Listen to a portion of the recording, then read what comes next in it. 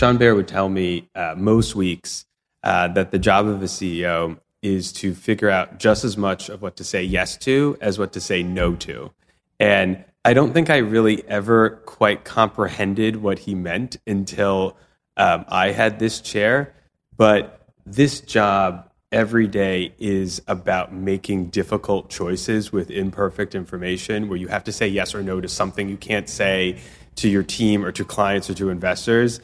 Get back to me next week, or I'm not quite sure, ask again. That's not the option set.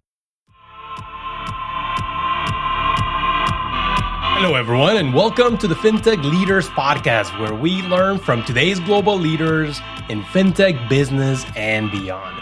Coming to you from New York City, I'm your host, Miguel Armaza.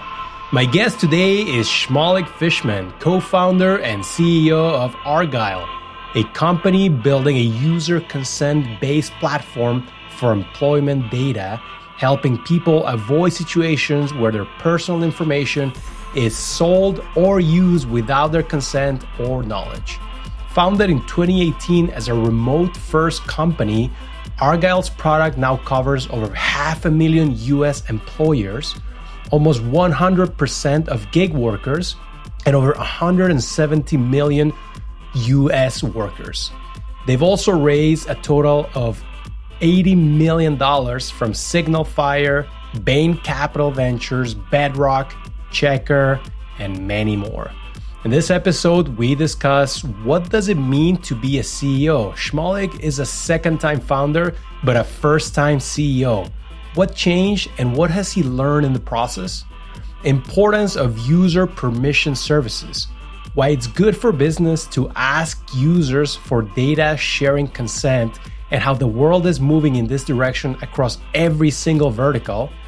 Building a remote company, why they decided to build Argyle remotely since inception in 2018, what they've learned in the process, and why they would not be able to replicate their success with an in-office culture, why it's crucial to lead with laughter, and the only way to get through challenging jobs is by building a culture where you can smile, laugh, joke, and make fun of each other, and just a lot more. Hope you enjoy my conversation with Shmulik from Argyle. Well, Shmulik, thank you for joining us and welcome to the FinTech Leaders Podcast. We are maybe a few blocks away from each other, but we're still doing this remotely in New York. That's right. How's it going today? I'm doing well. It's a Tuesday, but it feels like a Monday. I'm ready to go. Awesome. Yeah, I'm feeling energized as well. Yeah. So let's hear a bit about your background. You are a serial entrepreneur. Argyle is not your first company. Let's hear a little bit about you for the audience, and then we can dive into talking about Argyle. So that's correct. This is my third startup, first time CEO, second time co-founding, second time on a board. Falling without a parachute, but that's just the way I like it. For as far as I can remember, I've been fascinated by networks. And the last three jobs that I've had, the first was in advertising, where the network was several 100,000 websites and brands like Coca-Cola or Nintendo trying to gain access to those websites for distribution. So very fragmented supply side, very fragmented demand side. The company following that was in fleet management, hundreds of thousands of auto repair shops, dealerships, airports, so very fragmented supply side. And then the demand side is also fragmented again. Anybody that manufactures a car, anybody that loads a car on and off of a truck. So again, demand and supply have to network with each other. And Argyle is yet another network at its core. On the supply side, there are millions and millions of employers that pay individuals. And on the demand side, there are financial institutions that need income data in order to make credit decisions. So millions on both sides. And Argyle is providing the infrastructure to transact. So if an auto dealership wants to lease a vehicle to Sarah that works at Starbucks, that auto dealership can review Sarah's income data with her permission and transact on Argyle's network. For some reason, I'm a glutton for punishment, and I like lassoing up millions and millions of nodes on networks. That seems to be my thing. Yeah, and I want to kind of dive in on a thing you mentioned, and you said that you're a first-time CEO, yet you're a third-time founder. Second-time founder, yeah. Second time, sorry. Sure. So what is different versus the previous time where you were not the CEO, right? What did you learn, and what have you experienced as this new CEO role? I've been completely fortunate that there have been mentors around me that have given me so many good lenses to look at business from, and I couldn't possibly go through all of them. One that sticks with me so much as I'm first-time CEO is something Sean Baer, who I co-founded Stratton with, the previous company. Sean Baer would tell me most weeks that the job of a CEO is to figure out just as much of what to say yes to as what to say no to. And I don't think I really ever quite comprehended what he meant until I had this chair. But this job every day is about making difficult choices with imperfect information, where you have to say yes or no to something you can't say to your team or to clients or to investors. Get back to me next week, or I'm not quite sure, ask again. That's not the option set. You need to say yes, no, prioritize, deprioritize. And people are looking to you to have that answer because they don't have it themselves. And you got to say something. And I really take that with me wherever I go, because you're going to be wrong. I'm going to say yes to things we should say no to, and no to things we should have said yes to. But it's the bias to be willing to stand up and take a stand for something. And I really appreciate that I was able to get that early on. Yeah, I had one of my guests was Martin Escovari, who's the COO at General Atlantic. Yeah. And before that role, he was an entrepreneur himself in Brazil. And he was kind of contrasting the two different roles, saying entrepreneurs, you have to make exactly what you said, multiple decisions with imperfect information, right. Several decisions a week. Oh, yeah. Whereas an investor is just a few decisions a year, but you have a lot more information. Yep. And also, you can't get it as wrong because it's almost impossible to correct. Yeah. Whereas you can correct within a few days. I think that's so right. I think that's the exact nuance of it. It's the willingness to make a choice, and also the willingness to know that the choice you made could have been wrong, and then correct it. And not being scared to make the wrong choice, right? That's the bias for action component. If you can get in the mindset of it, it works, but it's hard to take that leap of faith as a leader. Let's talk a bit about employment verification systems and processes. Maybe take us through the Argyle story. Yeah. Who are your customers, and where are you today? Sure. So fair warning, 3.5 years ago, if you would have asked me what is income verification, or what the industry calls a VOIE run, or how a credit report works, I would have been like, I don't know, bro, you're going to need to ask someone else. So I came to this very much as a blank slate, as very much an outsider. Of all things, our original concept was to autofill job applications. We thought that if you could fill out a job application with first name and last name, home address, how long you've worked at your previous employer, that would get you to finish the application, because you're not having to manually input information you've done 50, 100, 200 times in your life. No one wants to type in their home address again. What has become so interesting while we've been building up this company is that virtually everything you buy in society starts with the same basic application. And if you just remember the last time you rented an apartment, or perhaps you got a mortgage, or you got a credit card, or you got a loan, you tried to rent a car, you could keep going. Job application is another one. In all of those instances, you're asked for your first name and your last name and your social security number and your home address and your current employer. A lot of times you're asked to upload your pay stubs and your W-2. This is the repetitive process that everyone in society just does. It's happening today. And on the other end of these applications today, there are phone banks and ops centers and credit bureaus that tabulate our information. Is this person really residing at this address? Is this person really employed by Starbucks? And there are all of these back office computations that run in order to deliver these bits of information to a financial service provider today. This is what's happening. The part that we're adding on to it is saying, instead of having to go around the internet and ask a bunch of third parties and ask a credit bureau and review pay stub information, instead of doing all of that, how about you just get the data from the person that is trying to get that financial service? Sarah at Starbucks actually has all of her income information herself. She logs into a system called id.starbucks.com. She has it. No need to go ask a credit bureau, spend $50, $70, $100 to get this information. It's there. It's available. And with the advent of computers and the internet, you now no longer need to use all these third parties. You can just actually go direct to Sarah and extract this information with her consent. Very similar to what happens all the time now in the banking industry. If somebody wants to validate that you really have a bank account, or that there's really $100 in that bank account, or that you're really making monthly payments to an auto dealership through that bank account, that's now easy. Amex, Fiserv, Finicity, Plaid, all do just that. What's missing is that same computation, but for income data, for validating, are you really employed by Starbucks? And that's the I guess the nuance or the add that Argyle is bringing to the market.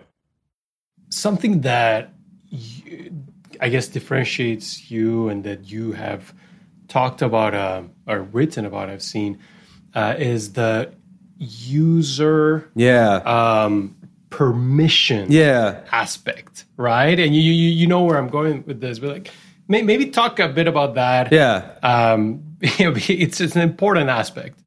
Whether we think it's good business or not, or we agree with it or not morally, what is going to take place over the next 10, 20, 30 years is that individuals are going to control every element of their data and who can access it. That's just what's going to happen.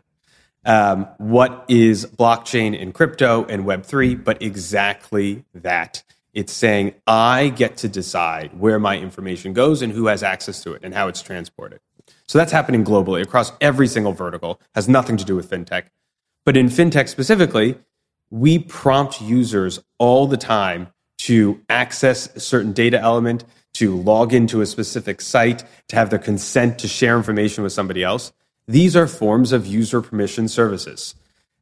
When you see a screen that says, do you consent to sharing your data with Mint.com or to Venmo? That's a user permission service.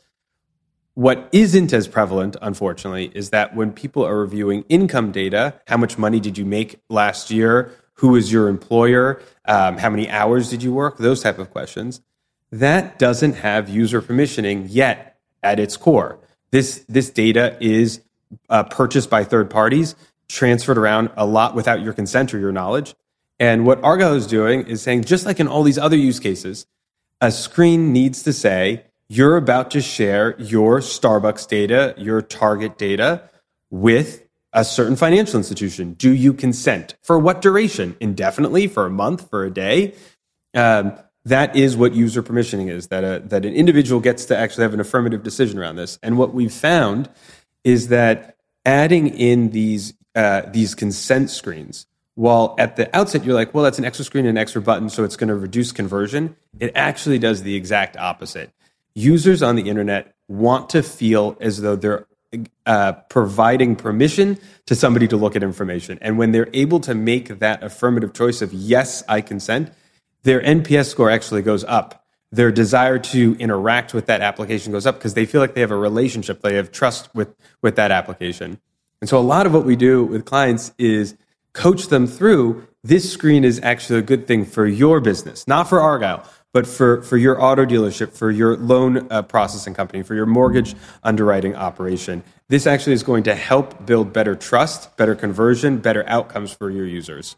And so business aside, I think that user permission services are the future and are morally the right thing to do as an industry.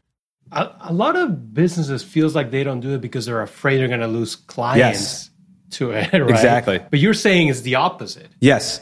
What we're finding with data is that you actually retain users more when you give them screens to control their information, because then they have a relationship with you that is trusting. They're like, oh, that business lets me control my data. I want to partner with them. I want to have a long-term relationship with them.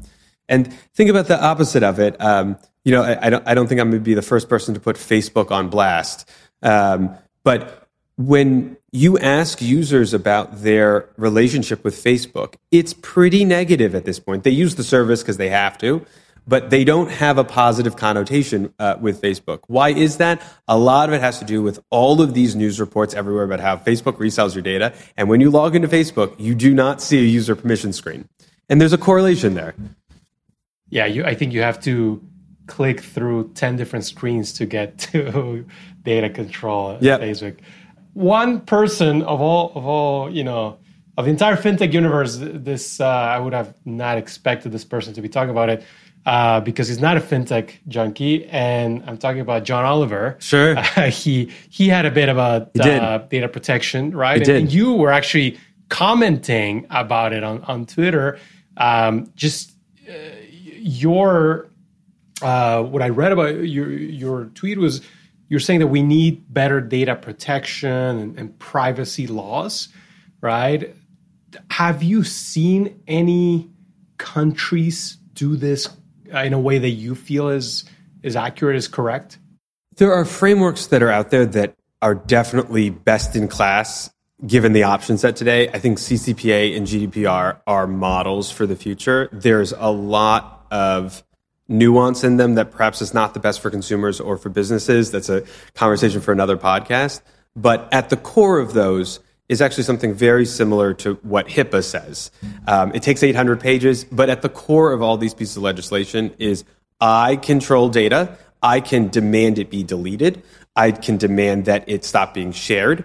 I can actually stipulate that there are errors in it and that you can correct it. These are sort of basic human data governance rights that you're seeing matriculate across all these different pieces of legislation. What I think is important, regardless of the exact way the law is written, again, is that consumers can know what is being shared and can turn it on and off. And with that at the core, I think you're going to have a ton of gain.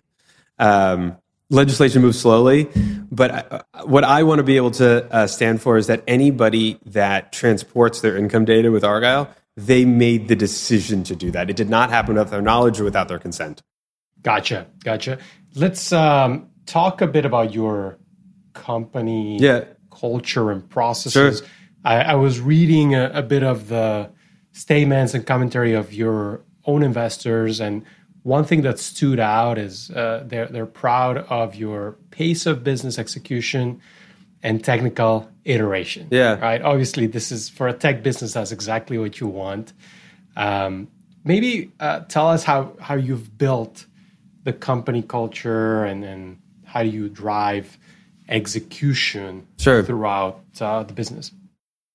We have as all tech companies, and I think as most businesses at this point, we all have core values, and Argyle has them as well.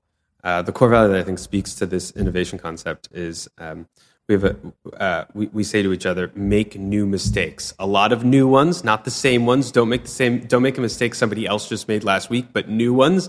Please make new ones. Please document the mistake so everybody can learn about your mistake. We love new mistakes. And being able to repeat that and say, oh, that was a mistake we made. Great, we found a new mistake.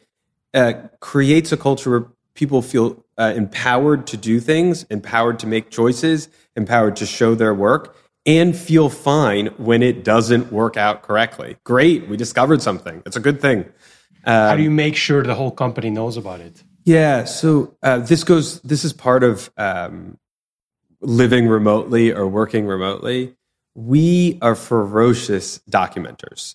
We talk a lot about Notion. We use Notion for everything. All of our board meetings happen in Notion. All of our recruiting happens in Notion. Our bug tracker is in Notion. Our roadmap is in Notion. Our budgeting system is everything is in Notion.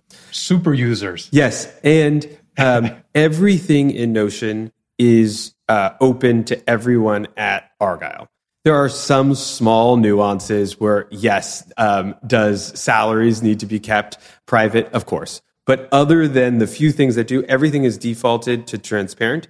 And this means that when you're on, like we do onboarding in Notion, and the first thing we show people is all these different, here's the finance section, here's the sales section, here's the marketing section, here's the bug tracker.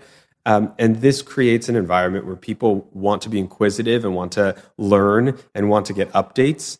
And so just as a course of doing that, after every meeting or after every decision, there's a place to document what choices were made, who was involved in those choices.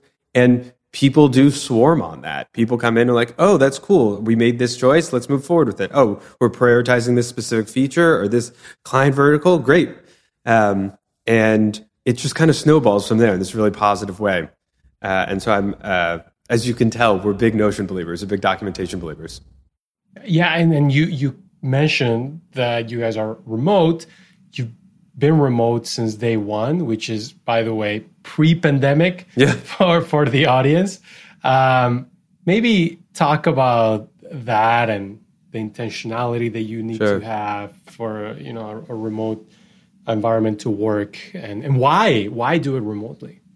So what Audrius, my co-founder and CTO, says is that he relates this to microservices or a monolith. And he says that when you start a company, you make this choice. Are you building a monolith or are you building a microservice? And if you're building a monolith, everybody's going to come to this one office. And this one office, this one floor is where everybody is at. And at some point, if you run out of space, you're going to have to get a second floor. And now you have two monoliths. You have floor 1 and you have floor 2. And these two floors are separate. And then you're going to have a floor in Chicago, right? And so now you're going to have the satellite office and the main office, right? So you have the monolith and then the satellites off to the side. And the company just is built that way. And I think it's very difficult for companies that are built as a monolith or built as an office at their core to shift to remote, because that's just not how it's constructed. But if you start with microservices by default, where everyone is in their own space, it means that you're building a team that has to operate with microservices. Everyone needs to coordinate with each other. There isn't this idea of proximity to the executive team or proximity to the CEO. Everyone has to use the same transaction lines, the same conversation lines, the same tools. Everyone has just as much access. And if you start that way, and that's what we were lucky enough to be able to do, as you keep building 50 people, 100 people, 150 people, we're at 170 now, you just keep on building more microservices. And we've just been very lucky to have it start that way, and so it can keep compounding that way. I don't know. I definitely don't envy the people that are having to shift to remote, because there's a lot of disjointedness. And at the same time, if somebody asked us to reconstruct the company around core offices, I don't know if we would be successful at it, because we're just not built that way. And that means you have employees all over the world? We have employees in 21 different countries. I think we're in all but 2 time zones. And for a while, what we were doing at this scale, we now have a 4-person recruiting team, and Rachel, who heads it up, is doing amazing work. But for a good period of time at the beginning, we hired somebody, and the question we asked them was, who are the 3 people you've worked with in the past that you'd love to work with again? That's our recruiting list. That worked for a period of time. Yeah, it was great. It was also really great for onboarding, because when it was your first day at Argyle, you knew some other people here, and so you weren't the first person. And that just created a great onboarding experience. At some level of scale, you can't keep doing it that way. But yeah, that's how we started out.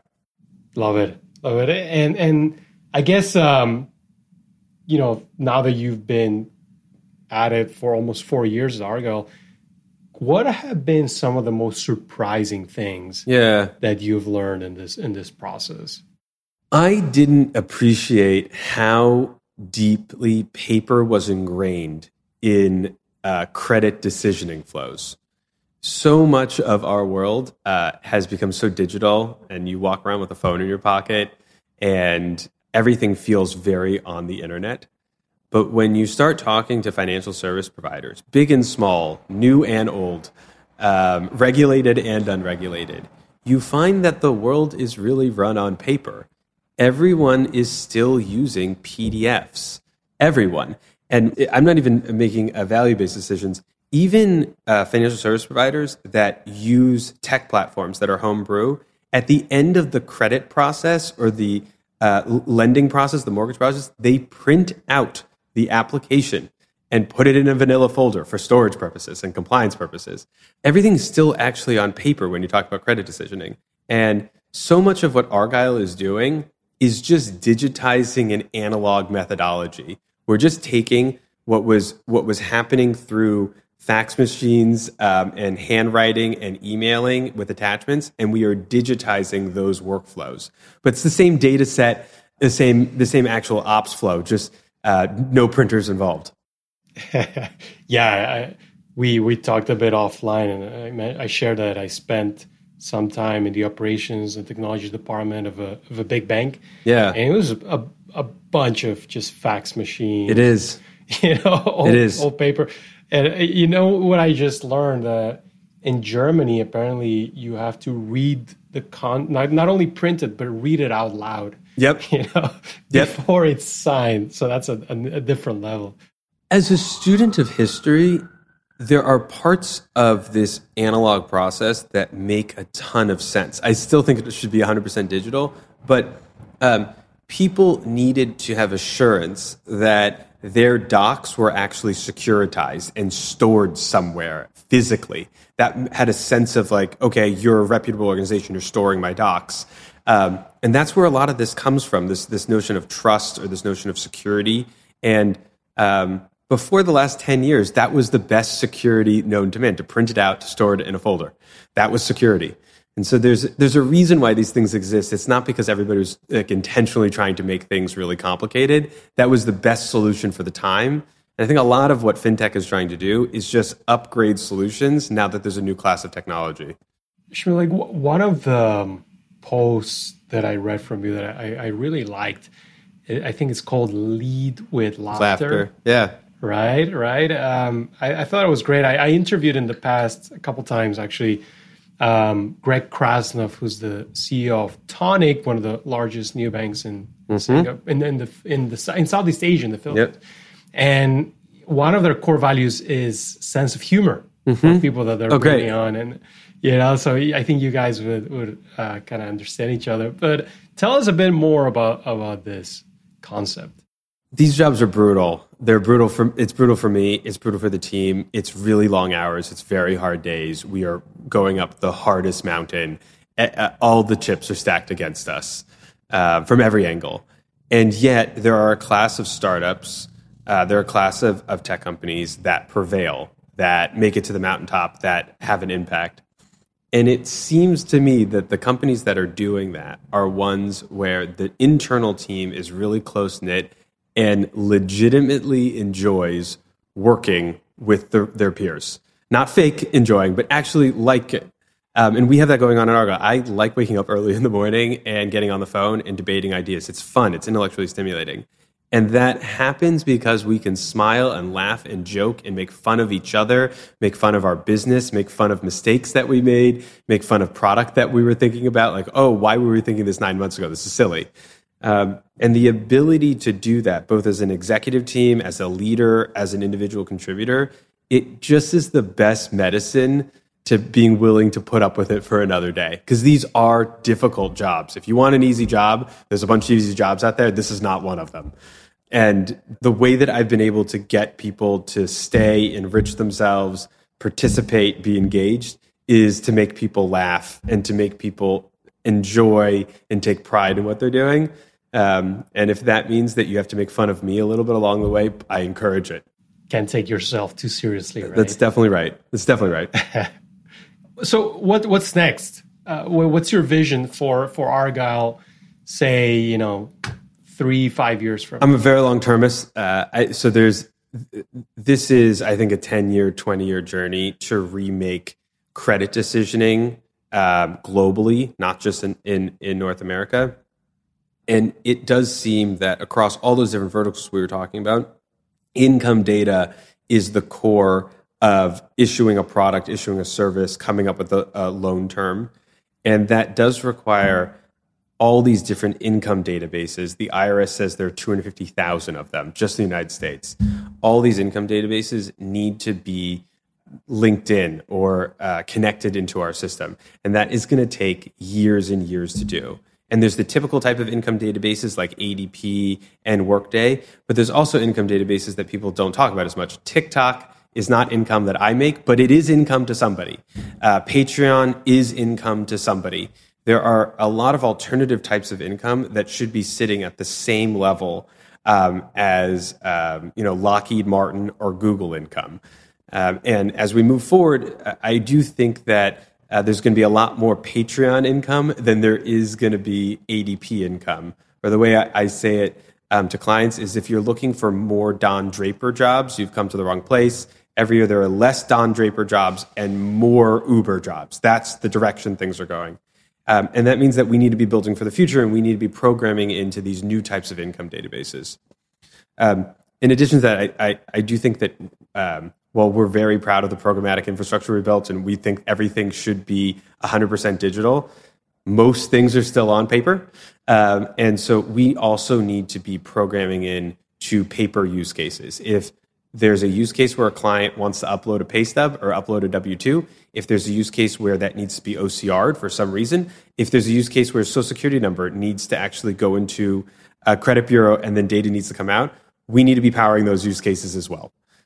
We can't be myopic and just say it's our way or no way. There are many different ways to validate income, and we should be powering all of them. So I think that we released our document for OCR feature earlier this year. We're going to build upon that a lot this year, and we're going to be adding other verification methods as well, either powered by us or powered by somebody else. Because regardless of how you run your workflow, we want you to be able to do that on Argyle Stack. One of the things that I know you like to do is kind of mentor the next generation of entrepreneurs. And I know you also do this through small angel checks, where we're co-investors in Palenka, for example, they're doing what Argyle is doing, but in Latin America. What do you like to share with entrepreneurs that come asking for a little bit of wisdom and advice? I like to share with them the things that I do wrong. That seems to be what sticks the most. And I'm very lucky that there are so many other firms, both in America and not in America, that are building similar companies that have similar problem sets where I can be of value, where the questions that are asked are something that I've actually personally been through, and I'm not just diatribing about my opinion on something. I can be like, oh yeah, Argyle dealt with that several months ago. Here's how we worked through it. Take some learnings from it. So I like to be able to mentor entrepreneurs in subject matter that I'm actually knowledgeable on. If you were coming to me and asking about how to run an IPO process, I'm not the right person for you. If you're coming to ask about what it would be like to build an in-work culture or in-office culture, I'm not the right person for you. But there's a set of subject matter as a result of just my work at Argyle where I can be useful to others, and that's what I like to optimize for. And I tend to take the sense that while there's a lot that goes on in media and in PR and in the news about pitting one entrepreneur against the other and saying this company has to win for this company to fail, I really do think that all of us are pretty much the same size in relative terms. We're all trying to compete, not really with each other, but really with entrenched interests that have been around for 10, 20, 30 years.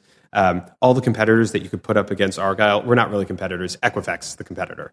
And the more that I can talk that way and I can communicate with other entrepreneurs that way, the more we can lower down the temperature a little bit and actually share with each other and learn from each other and build with each other. And that's what I try to do when I'm writing an angel check or I'm coaching somebody else or somebody's asking for advice. It's not a zero-sum game. It is not. It is very much not. Yeah. And is that because you've also gotten mentorship and advice from folks along the way? Does anyone come to mind that has been influential in your career? I've surely gotten advice on competitors. And Toby at Adapt TV would say quite often that he refuses to talk about competitors as if they don't exist. The only thing we know about is Adapt TV. We're building Adapt TV. Like, that's what we're building. We're going to talk about Adapt TV. And there's a lot of truth to that as well, that if you're constantly looking left and right and trying to figure out what everybody else is doing, you're never going to be focusing on yourself, and you should just be focusing on the business that you have control over. You have no control over your competitor's business, zero. But I think a lot of this learning about how I think about other people in the market has to do with just trying it the other way a lot. You can spend as much time as you want talking shit and trying to come up with the differences between companies. It doesn't do anything. I used to do it all the time, and it might make you feel better for a few fleeting moments. But at the end of it, like, you have to build your company and you have to be talking about your business. And so I think it's from me spinning my wheels so much, trying it the other way and not being successful, that I've come to this way of thinking about it, of the non-zero sum game. Shmulik, fantastic conversation. I enjoy this. Yeah, me too. Very, very much so. And I'm glad we got this done. I'm excited. Yeah. The audience is going to love it for sure. And thanks so much. Going to be... Well, go ahead. I said we'll have to co-invest in some other venture. Yes, that will happen. I have no doubt. But yeah, thanks again. Congrats on everything you are building at Argyle, and I'm really excited to just keep watching the rocket ship. Thank you. That's great. I appreciate the time.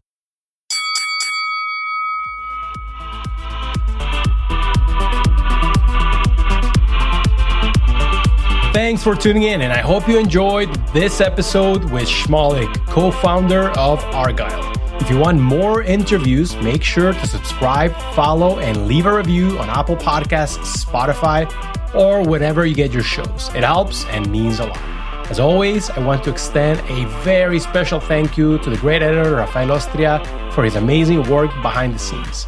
Signing off till next week, I'm your host, Miguel Armaza.